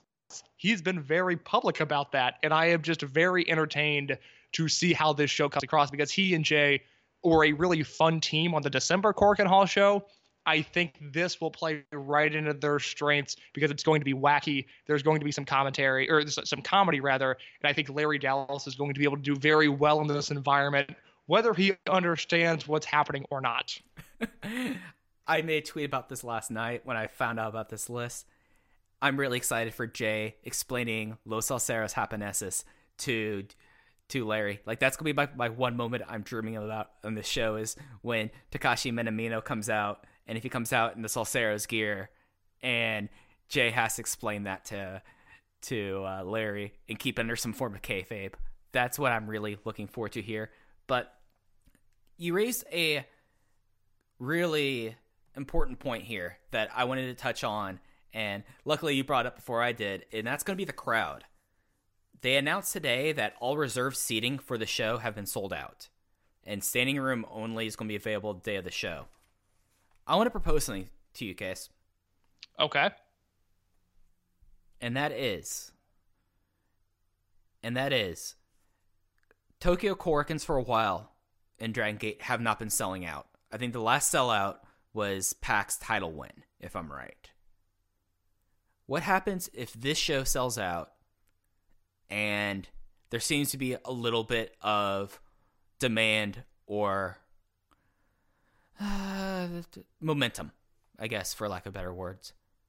And we both intimately know how big the Dragon Gate roster is right now. It's probably the largest it's ever been in its history. Can you see, and this is what's bouncing in my head, can you see going forward more of these shows? And maybe, I don't want to say a split because that's obviously not going to happen. But can you see maybe quarterly Toryumon shows alongside the regularly touring Dragon Gate guys? Or do you think that if this is a nice sellout, this will be what ECW should have been? They'll all do like a nice farewell and then they'll seal Toryumon forever. I look at this as a one-off. I don't know with the collection of names you just listed how they would expect to draw houses. I mean, obviously they would have Ultimo and that touring brand, I guess. I mean, if you wanted to do the reunion tour and hit Kaito and hit Kobe and hit, Hiroshima, and do this once, but I don't see how Amigo Suzuki is going to be a sustainable draw for your promotion. And I would be very disappointed if we started seeing an influx of Toryumon shows. This is something so far in the past. It is exactly the opposite of where most wrestling is headed now, where I think finally we're seeing new voices and new names, and we're starting to look into the future instead of focusing on what was relevant in 1999. And I would be so disappointed if Toryumon continued in some way after the show, because I really don't think that's necessary. At least I would hope, I would pray that some of the Dragon Gate talent and some of the RED talent show up on this show and shoot some sort of angle to hopefully get people to the February Korakuen, which I don't think will have an issue selling tickets. We'll talk about that in a second, but hopefully they can build crowds for Dragon Gate throughout the year, because I think the reason this show is selling so well is that it's the first Toryumon show in 16 years. I mean, if I was a native there and I stopped following when Ultimo left, or they lost me in the Big Six, wherever they lost me, a Toryumon show, at least a one-off, has my attention. I'm very intrigued by this show and what will come of it, but there doesn't need to be more. This doesn't need to be a separate brand. I don't want to see a split. It's let's do one night of fun and then let's move on with our lives. Okay. I just wonder, with now they have Ultimo back, this is obviously gives him something to do. Gets him off the main card, so maybe that was my ultimate motivation, because something that we didn't mention earlier, Ultimo wasn't on Korakuen. So, he's been in Mexico. But that was just something that kind of popped in my head when I was putting together the run list this week. So, there's one more. Yeah. Oh, go ahead. I'd rather Ultimo do more. I'd rather Ultimo do more Toryumon Mexico stuff. If that was the offshoot, was every 3 months Ultimo takes a plane of guys and sends them off to Mexico for 2 weeks and they work 6-mans, that'd be great. But the idea of another Dragon System promotion in Japan is not something that is appealing to me at all. Okay, that's fair. I actually don't have this in the notes, but I'll bring it up when we get to it. The last card that we have any information for is, of course, the February Korakuen, which will be a week after this. We have 3 matches. Of course, we have the main event of the first Open the Dream Gate defense for Naruki Doi versus KZ. We have a Open the Triangle Gate 3-way match that was set up with the double pin, where Diamante will be back, so we'll have the champion team of RED, Takashi Yoshida, Diamante, and Hyo versus the Trueborn team of Strong Machine J, Yosuke Santa Maria, and Kisuke Okuda versus I'm trying to remember, they have teamed together. It's just been a really long time, and I always get my time frames wrong on this, but it's Ryo Saito, Dragon Kid, and Kenichi Arai. Well, they were the original Seki Gun members. So, original Toryumon Seki Gun members, and yes, the Triangle Gate 3-way match. And then we have another 3-way match, which is a team, the RED team of Ada and BB Hulk going against the guys who Hulk backstabbed, and with Yamato and Kai versus the Toryumon Fable team. This was a big team for a while of Masato Yoshino and Shuji Kondo. So, Case, take it away. What are your thoughts on these 3 huge matches that are happening on the February Korakuen?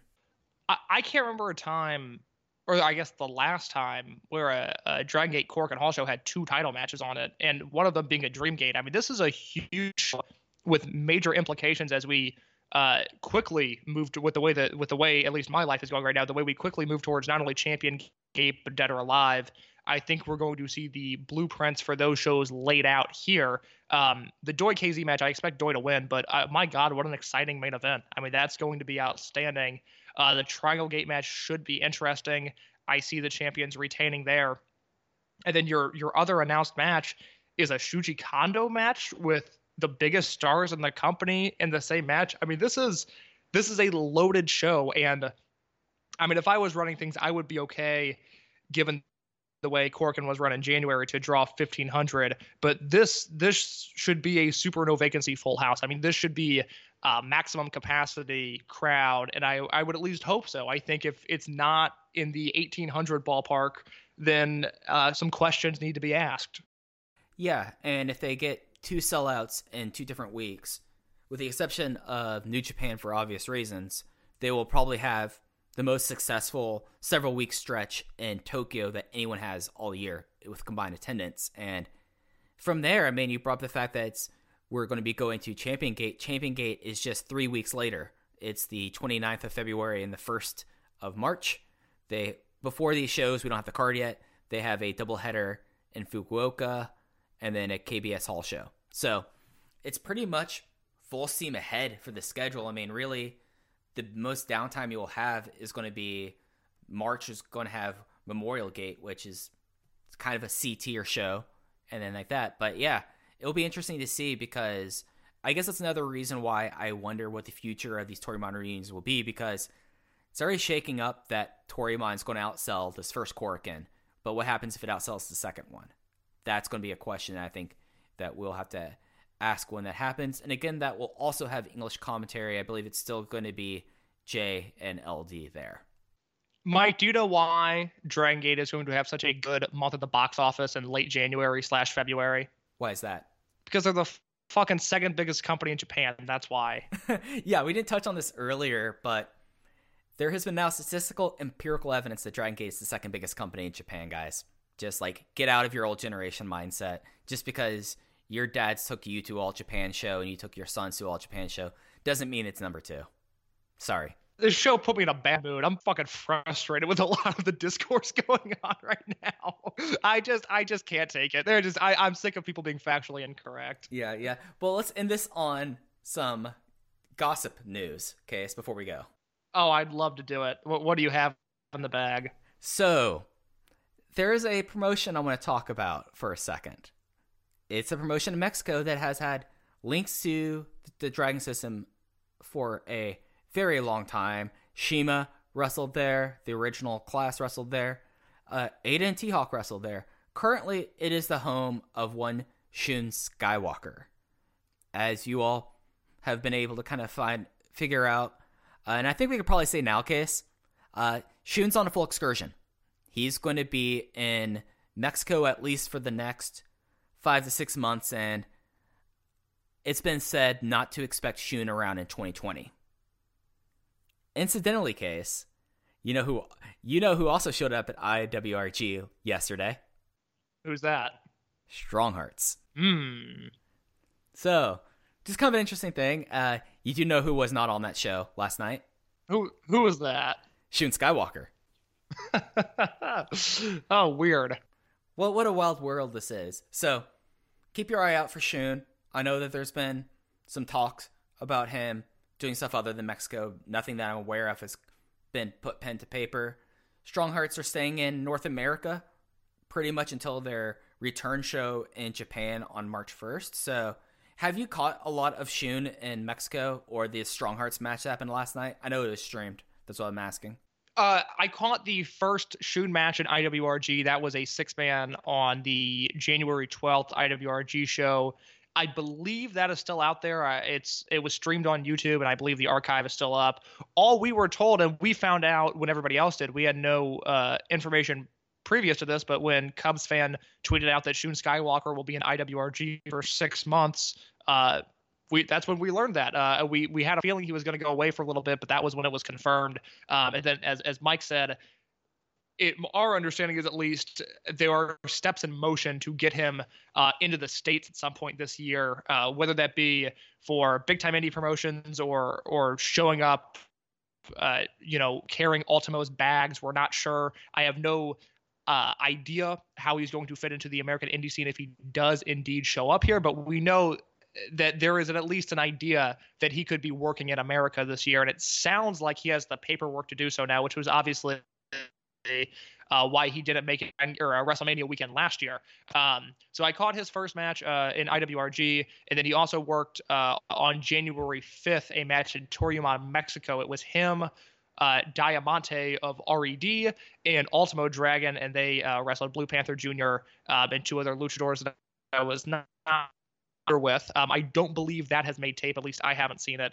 And then Strong Hearts were in Mexico over the weekend. They wrestled on the Crash show on Saturday night. Those matches are available on YouTube. T-Hawk and El Lindemann wrestled Flamita and somebody in a tag match that looked really good. And then Shima was involved in a 4-way match. And then Shima was involved in a 4-way match that featured Dragon Lee as well. So I will watch both of those, and we'll put my thoughts on the internet somewhere. But yeah, it's no there's no mystery to me there. Shun Skywalker, my understanding is, will be booked on every IWRG show going forward, except for the ones that Strong Hearts is on, and that is not a coincidence. Yeah, and I know Strong Hearts has a lot of North American bookings over the next 2 months. I know they're doing Defy, they're doing Warrior.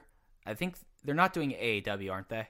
They are not, at least as far as I know, they are not doing AAW. I will more than likely be at the Warrior Wrestling Show on February 15th to watch CIMA in person. I cannot confirm yet, as I have started a new job where I work weekend nights, and I cannot confirm whether or not I'm working on the 15th or not.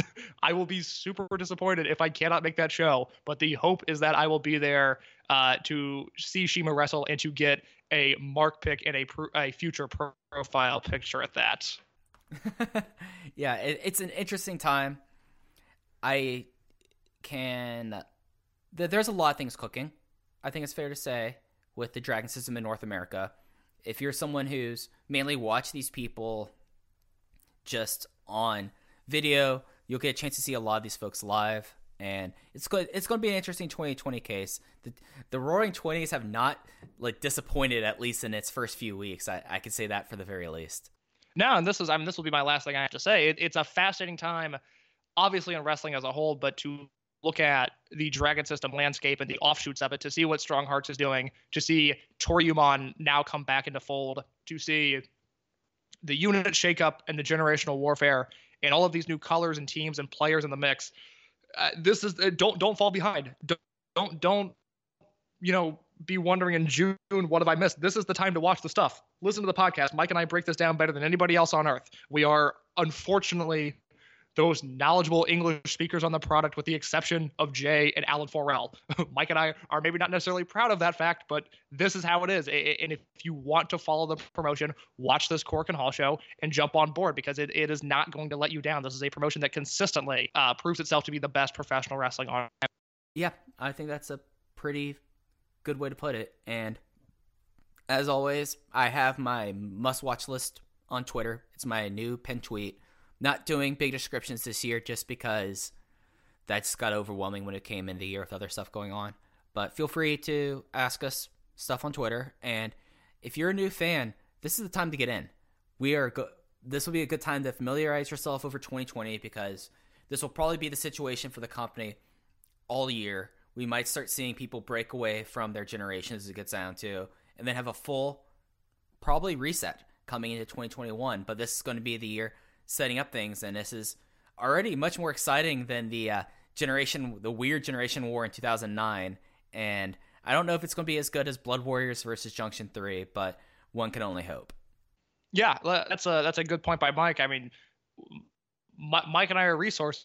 If you're a new fan, please reach out to us on Twitter, either @_in_your_case, @FujiHeya, or @OpenVoiceGate. We'll see it. And the one thing we don't have is, unfortunately, we don't have a lot of footage to share with everybody. Kind of what's out there is what's out there. And if you navigate the web good enough, you'll be able to find bits and pieces of the stuff here. But there's just not much out there right now. And there's not a lot that I think people are willing to put out there, because there is a Dragon Gate network in existence, even if the archive is only to 2017 and very slim. And then they obviously have the Toryumon archives, which are going the opposite direction. They are up to 2001 now in those. There's unfortunately not a ton of footage out there, but if you are talking about the modern product and you need assistance or just questions, whatever, please let us know. We'd be more than happy to help get more people on board. Yeah, and I'll say this, there'll be 6 shows on the network in the month of January. Even for $15, that's $3 a show.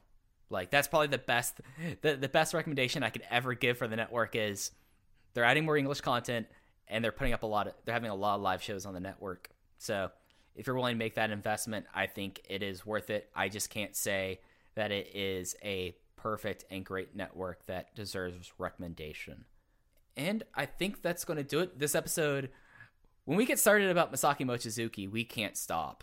We're very spirited about that. But thank you all for listening. As Case mentioned, you can follow me on Twitter at FujiHeya.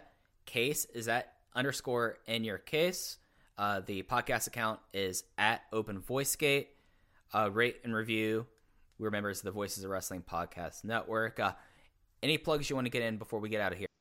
No, you can follow me on Twitter at _InYourCase, like Mike just said.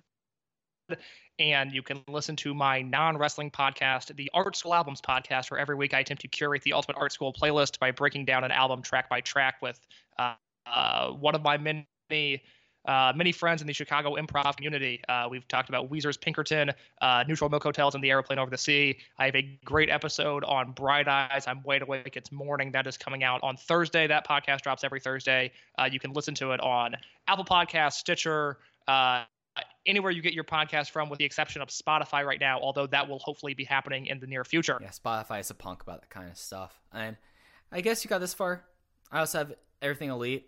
We're cool. Check it out. But I think that's going to do it. So for Case, I'm Mike, and we will catch you next time.